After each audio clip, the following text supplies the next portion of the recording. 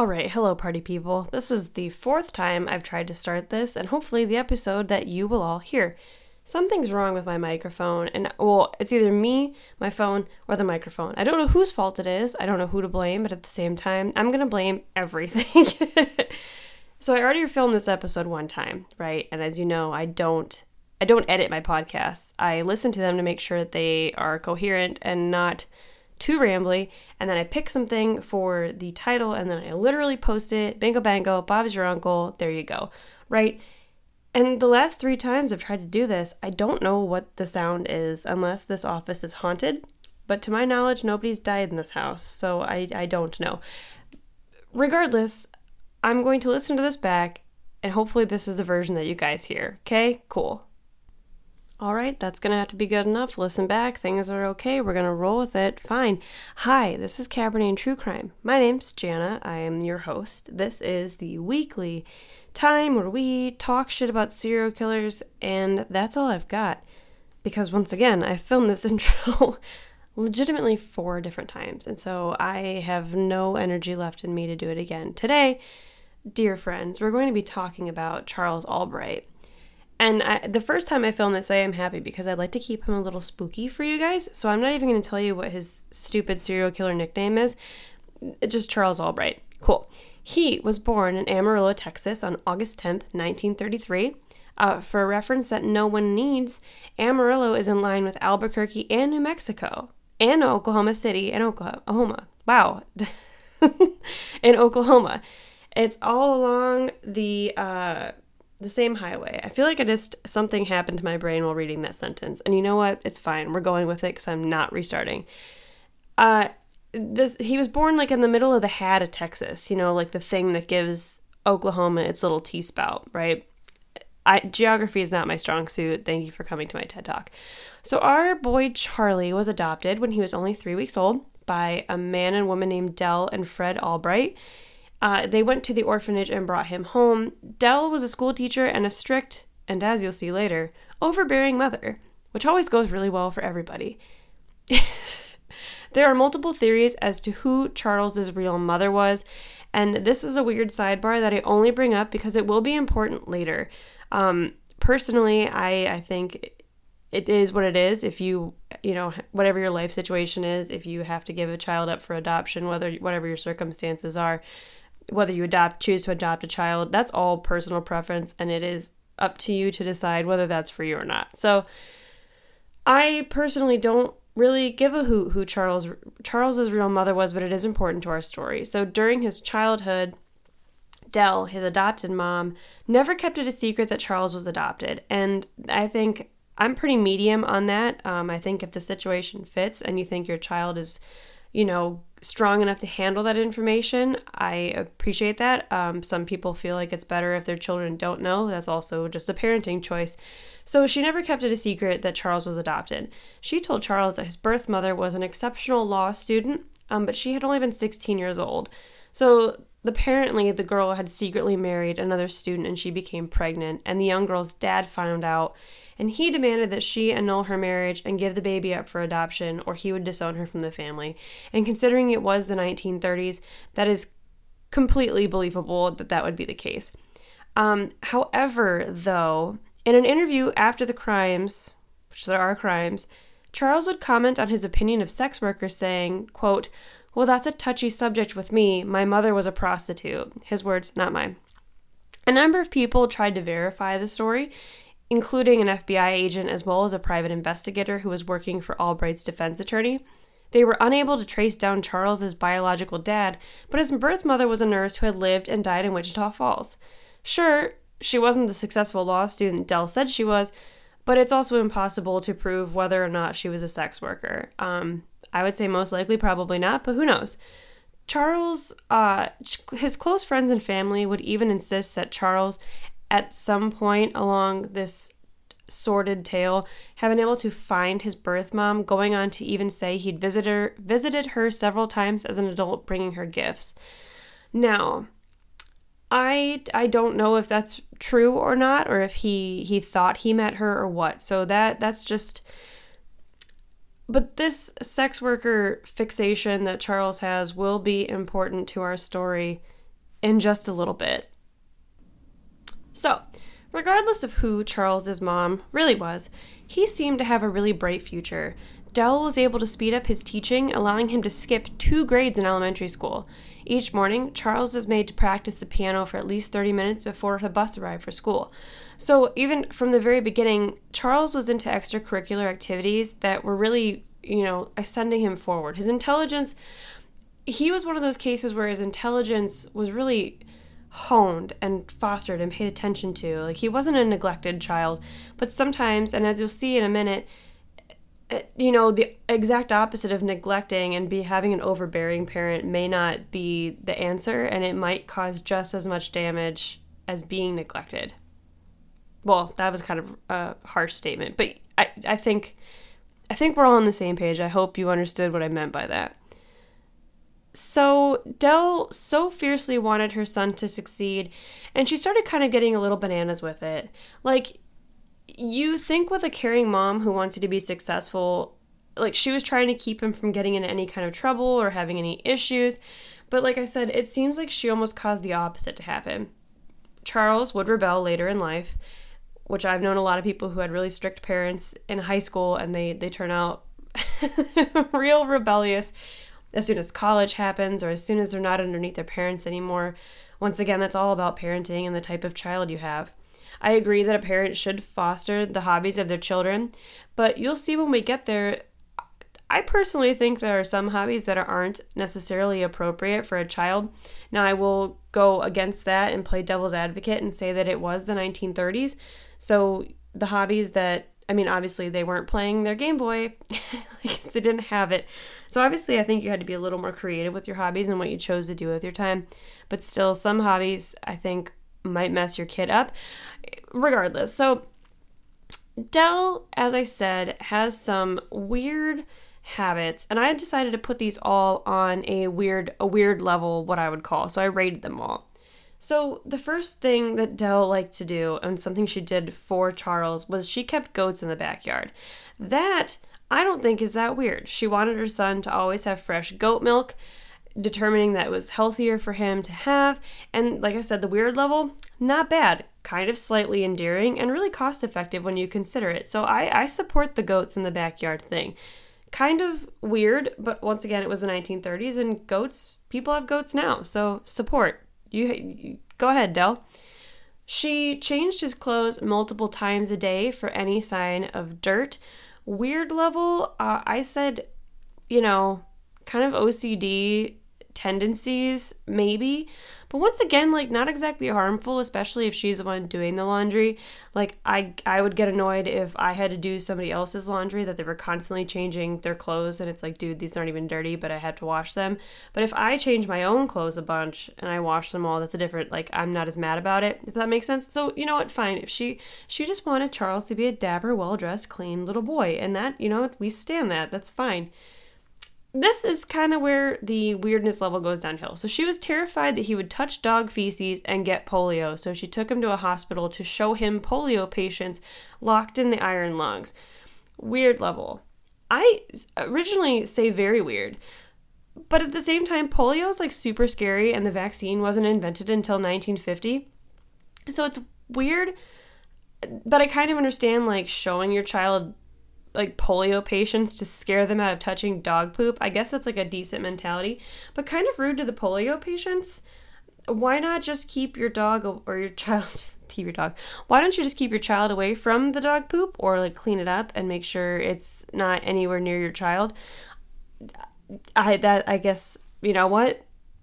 There are multiple ways to solve a problem, and you know what? Fine. I will let it be. Before he was a year old, she locked him in a dark room as punishment for chewing on a tape measure. Weird level, very weird. Seems like an unfit punishment for the crime. And also, I don't know how long he was locked in there for. That's weird. And then when he wouldn't nap, she would tie him to the bed.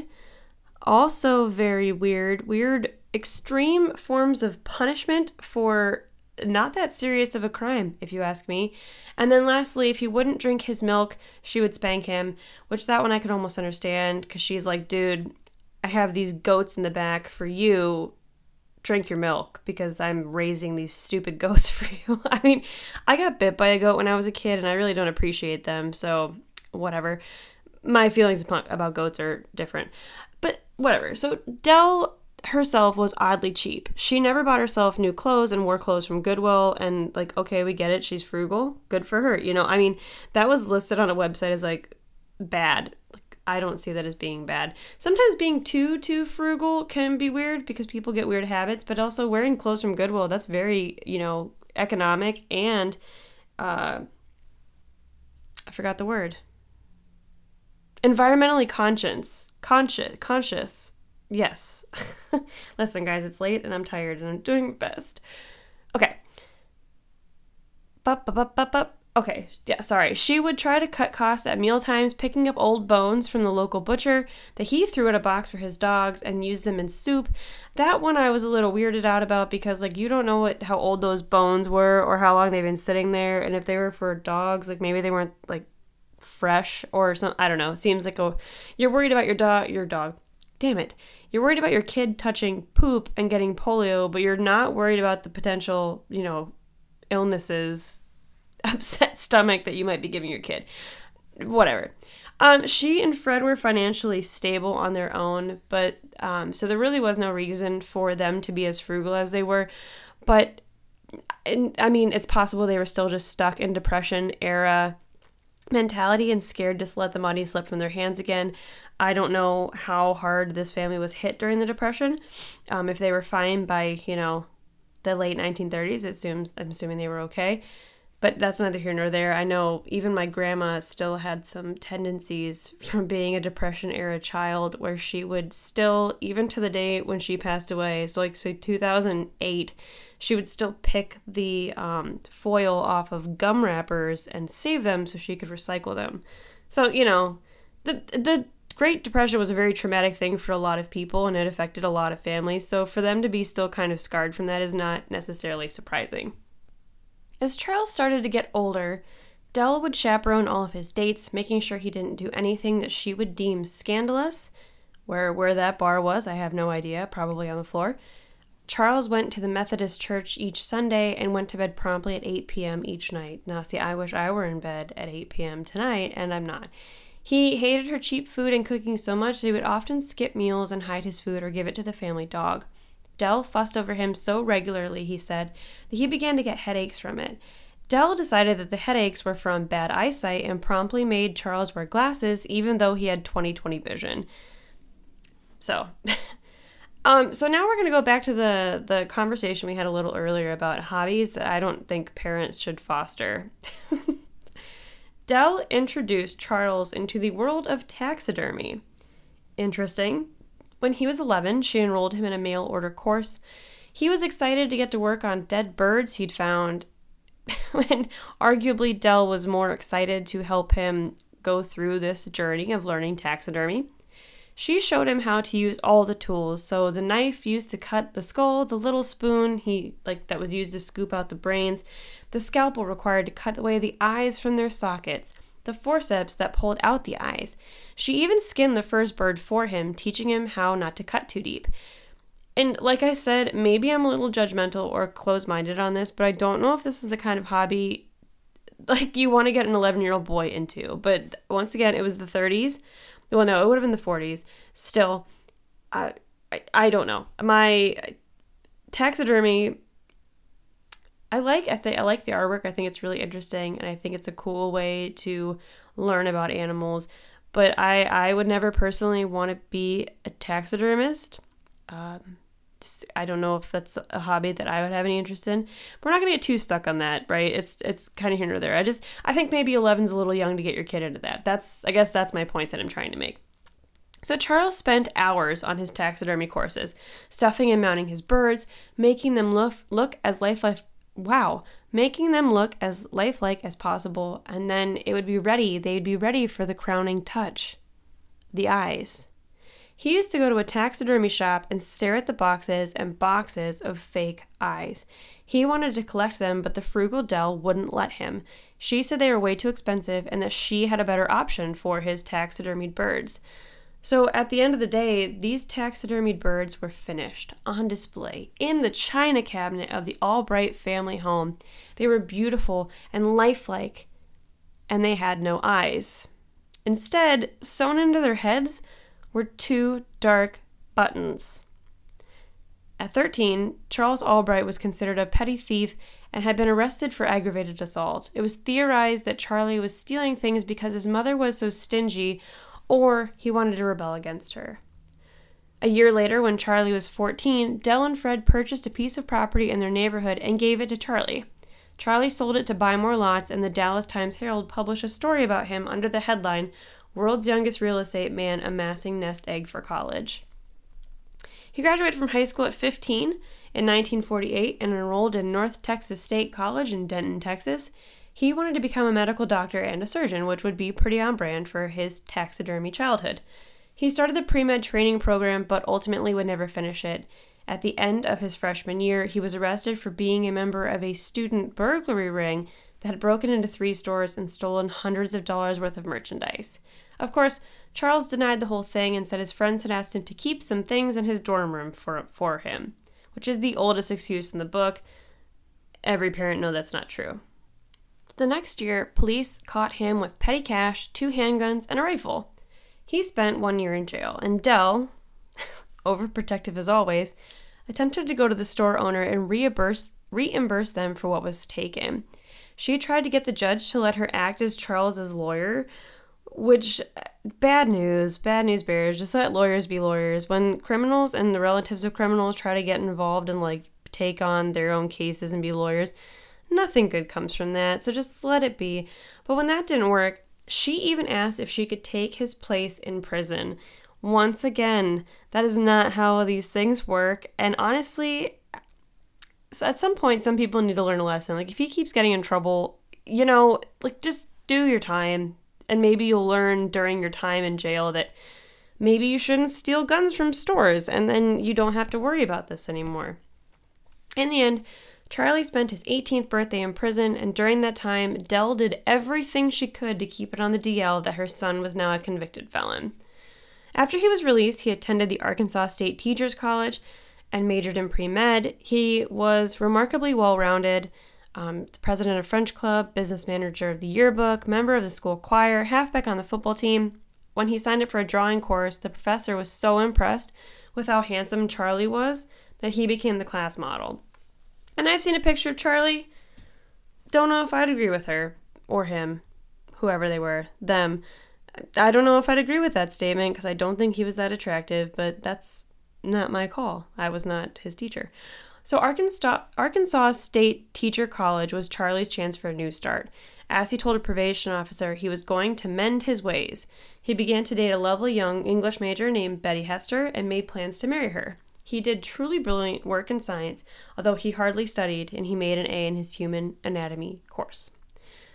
During the time, Charlie played a really awful prank on one of his friends, and my original description's really long and drawn out, but basically what Charlie did, and this is just so weird. So his friend had a girlfriend, and Charlie apparently was really, really fascinated with this girl's eye shape. She had really unique, apparently almond-shaped eyeballs, right? Well, eye socket, but her eyes were special. And so his friend had all these pictures of her, but then they broke up. And a couple months later, the friend got a new girlfriend, right? And he was like, "Oh, take a picture of yourself and give me the picture so I can look at you." And then one night he was laying in bed looking at his pictures, and it didn't look right.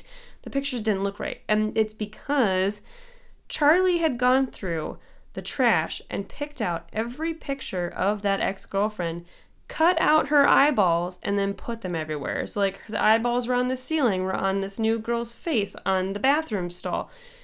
So everywhere he looked, his friend would have to see his ex-girlfriend's eyes. Very, very weird. And I don't know if I'd call that a prank. That sounds a little bit more like harassment, but neither here nor there. He never got in trouble for that. But at some point, Charles did get found with... That was English. Charles got found with more stolen goods, and he wasn't prosecuted, but he was expelled from the school. So Charlie did the most logical thing he could think of. he lied and falsified documents and forged signatures, giving himself a bachelor's and master's degree, which is just very wild. So apparently he really did an Ocean's 11, snuck into East Texas State College, grabbed all the forms he needed, copied them, added his name, forged signatures, and snuck them back into the files. He even stole the registrar's typewriter so that the records would all look the same. So he just put all these documents like into this filing cabinet, basically. Sorry, I'm ripping my microphone around. It's going to be awful. But so, I mean, he basically Ocean's 11'd it, forged his going to college, and then according to his college records, he had a master's degree in biology and was working on another master's in counseling and guidance. He apparently, according to his records, was entering into the PhD program in biology. So, if you're going to go big, I guess, you know? So Charlie was 36 when he began teaching high school in Crandall, Texas, east of Dallas. He had married Betty, his college sweetheart, and they had a daughter. And life was going swimmingly for Charles until the principal realized that he was not a real, he was a fake. He didn't actually have any of the qualifications. So apparently, an ETSU, so East Texas State University's administrator was going through all the records, and he was like, I don't ever remember meeting a Charles Albright who apparently has 2 masters and is applying to our PhD program. I don't know who he is. So the name kept popping up on the list of graduate students, but he's like, I don't know who this person is. And he found out that, yeah, Charles Albright never actually went to their school, and then he told on him and the job and all that. So when Charles was confronted, he admitted to the crime, saying that he needed to, quote, bend the rules a little in order to get the teaching job. But that's like a little bit more, that's a little bit more than bending the rules, but fine. The forgery was a victimless crime at the end of the day, and they decided to keep the transcript scandal out of the newspapers. And it was embarrassing, after all, that the East Texas State University could get bamboozled, as well as this small high school that he was teaching at. It just needed to be, everything was easier if nobody ever heard about it. So Albright pled guilty to a fraud charge and received a year's probation. And this all happened in 1969. By the start of the 70s, Albright was back in Dallas with his wife and daughter, living not too far away from his parents' home. Betty was an English teacher, and Charlie could not commit to getting a friggin' job for more than 3 months. He was doing all these jobs that were completely off the wall, and he was not qualified for most of them, and he just kept jumping around. And when I mean off the wall, he was like a carpenter, he worked for a company that built airplanes, he collected old movie posters, he became a bullfighter, and at the very end, he worked at a beauty salon. he had no experience at all as a stylist. He started calling himself Mr. Charles, and that's just, the whole thing is very weird. But he was having like the time of his life, and what I'm trying to get at, I guess, and this originally I talked about way too long in the first copy of this podcast. I'm happy I don't waste time. But the point that I'm trying to get is that he's charismatic as fuck. And I mean, you should have kind of gathered that by now, right? He's talked his way out of a lot of shit. He's super intelligent. He can work all these weird jobs. He can convince people to hire him. I mean, try doing that today. If you had a new job every 3 months, somebody looking at your resume would be like, yeah, no, what, you are a flight risk, and why are you jumping around so much? Like, why can you not hold a job for more than 3 months? And I don't know if he got fired from those jobs or if he quit them. Hard to tell, and I do not know. Somewhere along the way, though, he and his wife separated. So they were on and off from 1965 until their ultimate divorce in 1975. And so by that time, they were separated. After this, he was caught shoplifting 2 bottles of perfume. In 1980, he stole several $100s of stuff from a handy store, but only served 6 months for the crime. His mother lied and said she had taken a job at I messed this up last time, too. When he went to jail, his mom lied and said that he had taken a job at a very important nuclear power plant in Florida. There you go. So, and up until right now, you could argue, wow, I just almost knocked everything off my desk. That would have been horrifying. Up until now, you could argue that none of his crimes were like all that bad.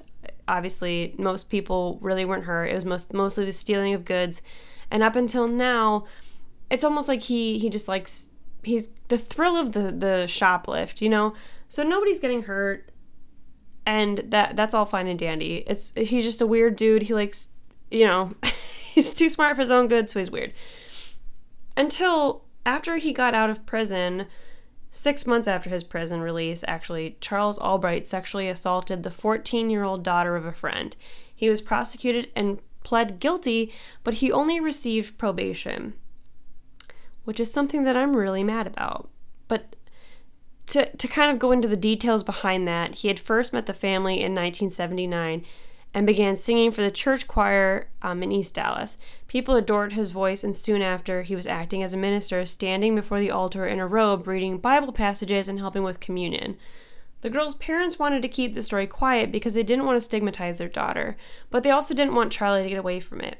He didn't want his image altered either, so on March 25th, 1985, he confessed to having sexual intercourse with a girl under the age of 14. He was 51 at the time of the assault. He maintained his innocence and said he only did what he did to avoid a hassle. Now that I do not believe. But also, if he pled guilty, why was he only given probation? How did he talk his way out of that one? This guy has a criminal record, right? Maybe not for anything violent or sexual, but he did have the the aggravated assault charge from earlier when he was a kid, but I guess he was a juvenile, so fine. But what I'm getting at is he should not have only received probation for that. That's just absolutely bananas that's how that went down. And I think had he actually served jail time, and if he actually ever got in trouble for anything that he did wrong, maybe he wouldn't have been able to do what he's going to do, right? Fine. Around the same time as the sexual assault, quote, allegations, although I firmly believe they were real, Dell dies of cancer in 1981. She was disappointed in the way her son had turned out, while Albright found her to be a pest, especially when she would bang on his door early on Saturday mornings. So, I mean, they had like a really weird relationship, right? Dell was disappointed with him the way he was, and Charlie really just didn't like how overbearing his mother was. So they really didn't have a great relationship at the end. But his final gesture of devotion to his mom was that he went out and bought a brand new dress for the Undertaker to put on her body, and it was the first dress, apparently, that he had ever seen her wear. He wept at her funeral and was racked with grief, or maybe guilt, over the way he had let her down. After Dell passed away, Frank, which was Charlie's adopted dad, and Charlie began to have a relationship for the first time in their lives. The two would get dinner multiple times a week. In 1984, Charles applied to be the leader for the Boy Scouts of America and was thankfully rejected. In 1985, Charles started dating a woman named Dixie Austin in what he would describe as, quote, the most romantic time of his life. In 1986, Fred died from a heart attack, leaving Charles with $96,000, his parents' homes, and property in South Dallas. And it appears that they owned several tiny little homes that they used as rental properties. Charlie moved into his parents' house, and he kept all the other houses, but he kept them all in his parents' name, and Frank's name, for what he would say was sentimental reasons. I don't know if that was actually the case of why they did it. Dixie, his girlfriend, moved from her home in Arkansas to his parents' old home. But by this time, and Dixie doesn't know this, Charles Albright already has this whole secret life, and nobody really even knows this about him, but he is constantly within the red light districts all over Dallas. He delivers newspapers in the morning as a job to earn a little cash, but then he also visits sex workers in this amount of time, which, once again, nothing wrong with if that's what you want to do, there's nothing wrong with that. But he's keeping it a secret from his significant other, and that's where I have a problem with that. Just because one person in the relationship says it's an open relationship does not mean that it's an open relationship. So, and he's also doing this without arousing Dixie's suspicion. So he rented out some of the tiny little homes, and this will be a little bit important later. So Charlie has this tenant who is a truck driver named Axton Schindler. He goes by Speedy because he talks so fast, and he was just a really weird dude. He stacked the rooms of his house with trash up to 3 feet high. He put an automobile engine in the living room. He lived without electricity and running water. So he's just a weird guy, but he's always super nice to Charlie. And, Charlie's like, this guy's fine. He pays his rent. He can stay. And the only thing that Charles didn't know was that Speedy had put Charles' address on his driver's license.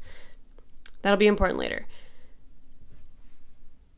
On October 1st of 1990, Charlie does something that, even for him, is a little weird, and he took a job delivering newspapers in the middle of the night for the Dallas Times-Herald.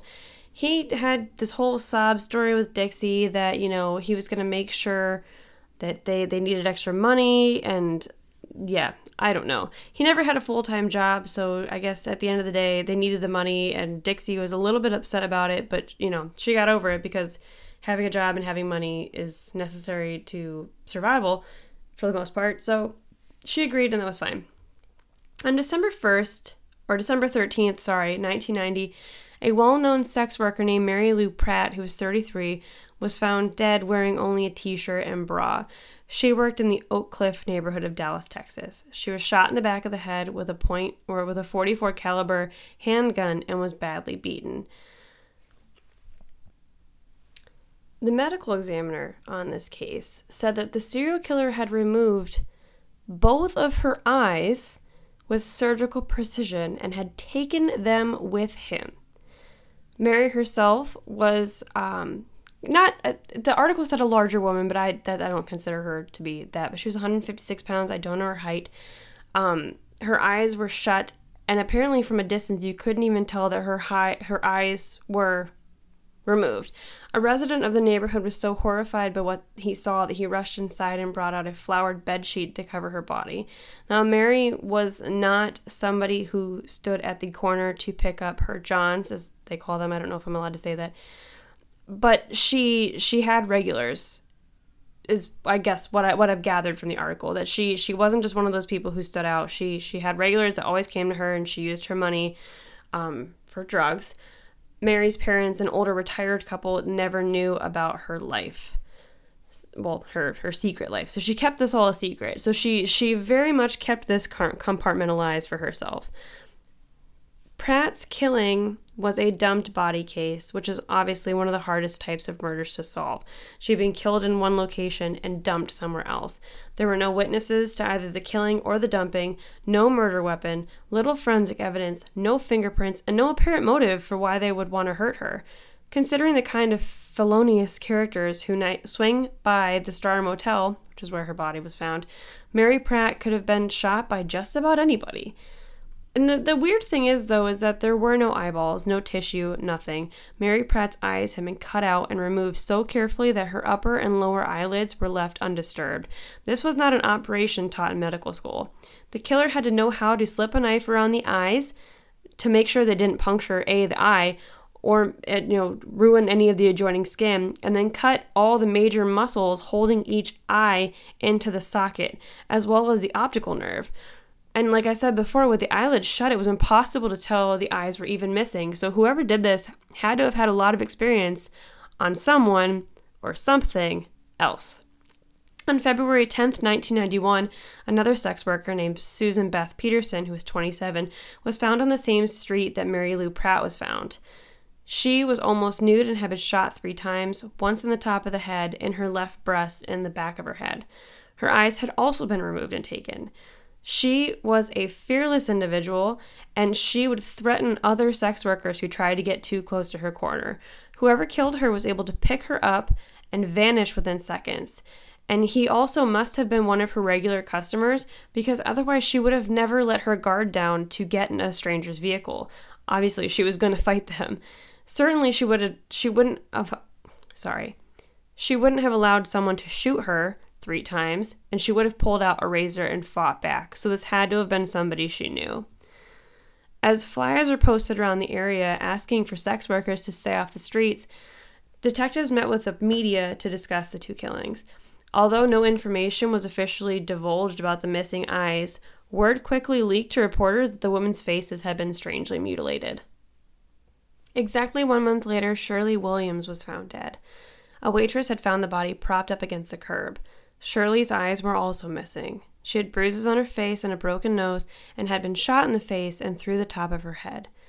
She was found on a residential street half a block from an elementary school, and as children walked to school, they could see her from where they were walking. Just as heartbreaking. She had been seen the night before emerging from the Avalon Motel, where she worked as a maid during the day and as a sex worker during the night. According to another sex worker who saw her, Shirley was wearing jeans and a yellow raincoat and appeared to be high on drugs as she walked alone. An autopsy on Shirley's body showed that the surgery, i.e. the eye removal, had been hurried. The broken tip of an X-Acto knife was found embedded in the skin near her right eye, but there were still no witnesses, no murder weapons, and no fingerprints. So solving these crimes, actually goes back before they even started. A pair of patrol officers encountered Veronica Rodriguez, who was a sex worker who claimed she had been attacked. Rodriguez said she was rescued by a truck driver named Axton Schindler, aka Speedy, who gave her a ride and knew nothing about her injuries. Either way, when police questioned Schindler and checked his driver's license, his address was 1035 Eldorado Street. Months later, after 3 sex workers are found murdered and DI'd, the cops remembered the Rodriguez incident and wondered if her attacker was the eyeball killer. They decided to re-question Schindler to find out if he had seen something or, being a noted weirdo, had done it himself. The cops discovered that 1035 Eldorado wasn't Schindler's address. He'd intentionally put a fake address on his license out of paranoia. Instead, the property belonged to someone named Fred Albright. Plus, Fred was dead, so that was that. But then, a nearby deputy overheard and said he thought the name Albright sounded familiar. He drudged up a memory of a phone call from a few weeks ago with an anonymous woman who said she was friends with one of the eyeball killer victims. She claimed that the victim once dated a man named Charles Albright who had a weird obsession with eyes and kept X-Acto knives in his attic, as one does. It turned out that Charles was Fred Albright's son and had inherited 1035 Eldorado. Rodriguez identified Albright as the man who attacked her, and on March 23rd, a little bit later in that year, he was arrested and charged with 3 counts of murder. As evidence goes, hairs are not as conclusive as fingerprints. It's impossible to tell how many other gray-haired men's hair might look similar to Albright's hairs under a microscope. And lab technicians kept running tests on hairs found in the blankets in the back of Albright's pickup truck to see if they were similar from the 2 sex workers that were first killed, i.e. Mary Pratt and Susan Peterson. Hairs found in Albright's vacuum cleaner matched the hair from the 3rd sex worker killed, Shirley Williams. There was also a great deal of circumstantial evidence that came out once Albright was arrested. His sexual endeavors came out, and while it had been relatively hush-hush in his neighborhood, good old Charlie was pretty well known amongst the sex workers. He was a regular trick, and to some other sex workers like Susan Peterson, he was a sugar daddy. He had bonded her out of jail more than once. She listed Charles Albright as the co-signer on her bond applications, and on one form she listed him as her best friend in the event that she skipped town and the bondsman had to hunt her down. There's also evidence that Albright was a friend of Mary Pratt's before she became a sex worker, and apparently she lived in the same neighborhood where Albright's parents had invested in the cheap rental property. I'm assuming nearby where Axton Schindler actually lived, i.e. Speedy. We'll go back to him. At the time, Albright was temporarily living in one of those rental homes, and according to several sources, Albright had a fling with Mary Pratt's female friends and brought that woman and Pratt over to his house for parties. So yeah, there's just a lot of evidence here. Not looking good for Charles Albright at this one. Every Friday afternoon, for instance, he had sex with a married woman who hit the streets after her husband had gone to work and her children were at school. She said she called him Pappy, weird name. He felt sorry for her, and she said in her own terms that he was a sweet gentleman. If I ever needed extra money, I would call him and he would drop it off. But in 1987, she put an end to her dating Albright because it got kind of weird and aggressive in her terms. But she said he asked her to beat him, to, quote, spank him like a child. Another sex worker remembered meeting Albright when her friend Susan Peterson asked her to do a, quote, double. She said she and Peterson went with Albright to a motel room where he handcuffed them to the bed and began hitting them with a belt and extension cord, all while shouting expletives in their direction. So those stories go on for a while, and we don't need to hash all them out here. And also there's a quite interesting article I read about how Charles was really wrestling with the Madonna horror complex, and it kind of really goes into the psychology of why he was the way he was. At the end of the day, that doesn't matter for this podcast. So if that's something you'd like to research, I don't need this to be like a 2-hour long podcast, because if I covered all that, it would be. So long story short, there was another sex worker named Tina Connolly who claimed that Albright was one of her regular afternoon customers on Fort Worth Boulevard. She said that she had never saw him cruise after dark except for one time, the night that Shirley Williams disappeared. She took detectives to a secluded field near Fort Worth Boulevard where Albright used to take her for sex. There they spotted a yellow raincoat just like the one Williams was last seen wearing and a blanket. Hairs on the coat and blanket matched Albright's hair. So Albright's defense attorney tried to say it was super flimsy circumstantial evidence. He said that the killer was probably Axton Schindler, aka Speedy, who just happened to skip town the week of the trial. And admittedly, the police had a lot of unanswered questions about Schindler, and they spent a lot of time interrogating him, trying to determine if he was part of the killings or knew about the killings or, anything about this. But there was nothing to tie him to the case except for an empty 44 caliber bullet box found behind the house, which honestly Albright could have dropped there himself. So when Schindler and Albright's photos were shown to dozens of sex workers, none of them recognized Schindler, but a lot of them recognized Albright. And obviously there were no hairs or any DNA or any evidence at all really found on the scene that could relate them to Speedy. Also, no one... I guess Axton Schindler obviously wasn't a normal guy, and he's questionable in many senses, right? But the people on the trial all kind of understood that Axton Schindler did not have the slightest skill required to perfectly remove a set of human eyes. Had Charlie, our guy Charlie, not been so fixated on that, yeah, honestly, this probably could have gotten pinned on the wrong person. But thank goodness that Charlie had, obviously he shouldn't be killing people, but thank goodness that he had this really weird calling card that he was really, really good at, because it really just kind of stuck out that it was him. So at least, nobody had to pay for the crimes that he committed except for himself. The trial began on December 13th, 1991. Evidence was circumstantial. Hairs found at the Williams murder site matched Albright. On December 19th, when the jury returned with a guilty verdict and a life sentence, Dixie, who was shockingly still with Charlie at this point, she collapsed in the courtroom. Albright's friends avoided the reporters in the courthouse hallway. They didn't want to... Understandable, they did not want to be blamed for having lived with a vicious killer without recognizing him for what he was. Honestly, totally get it. I do not know that man. He was only convicted for the murder of Shirley Williams, although it seems kind of weird that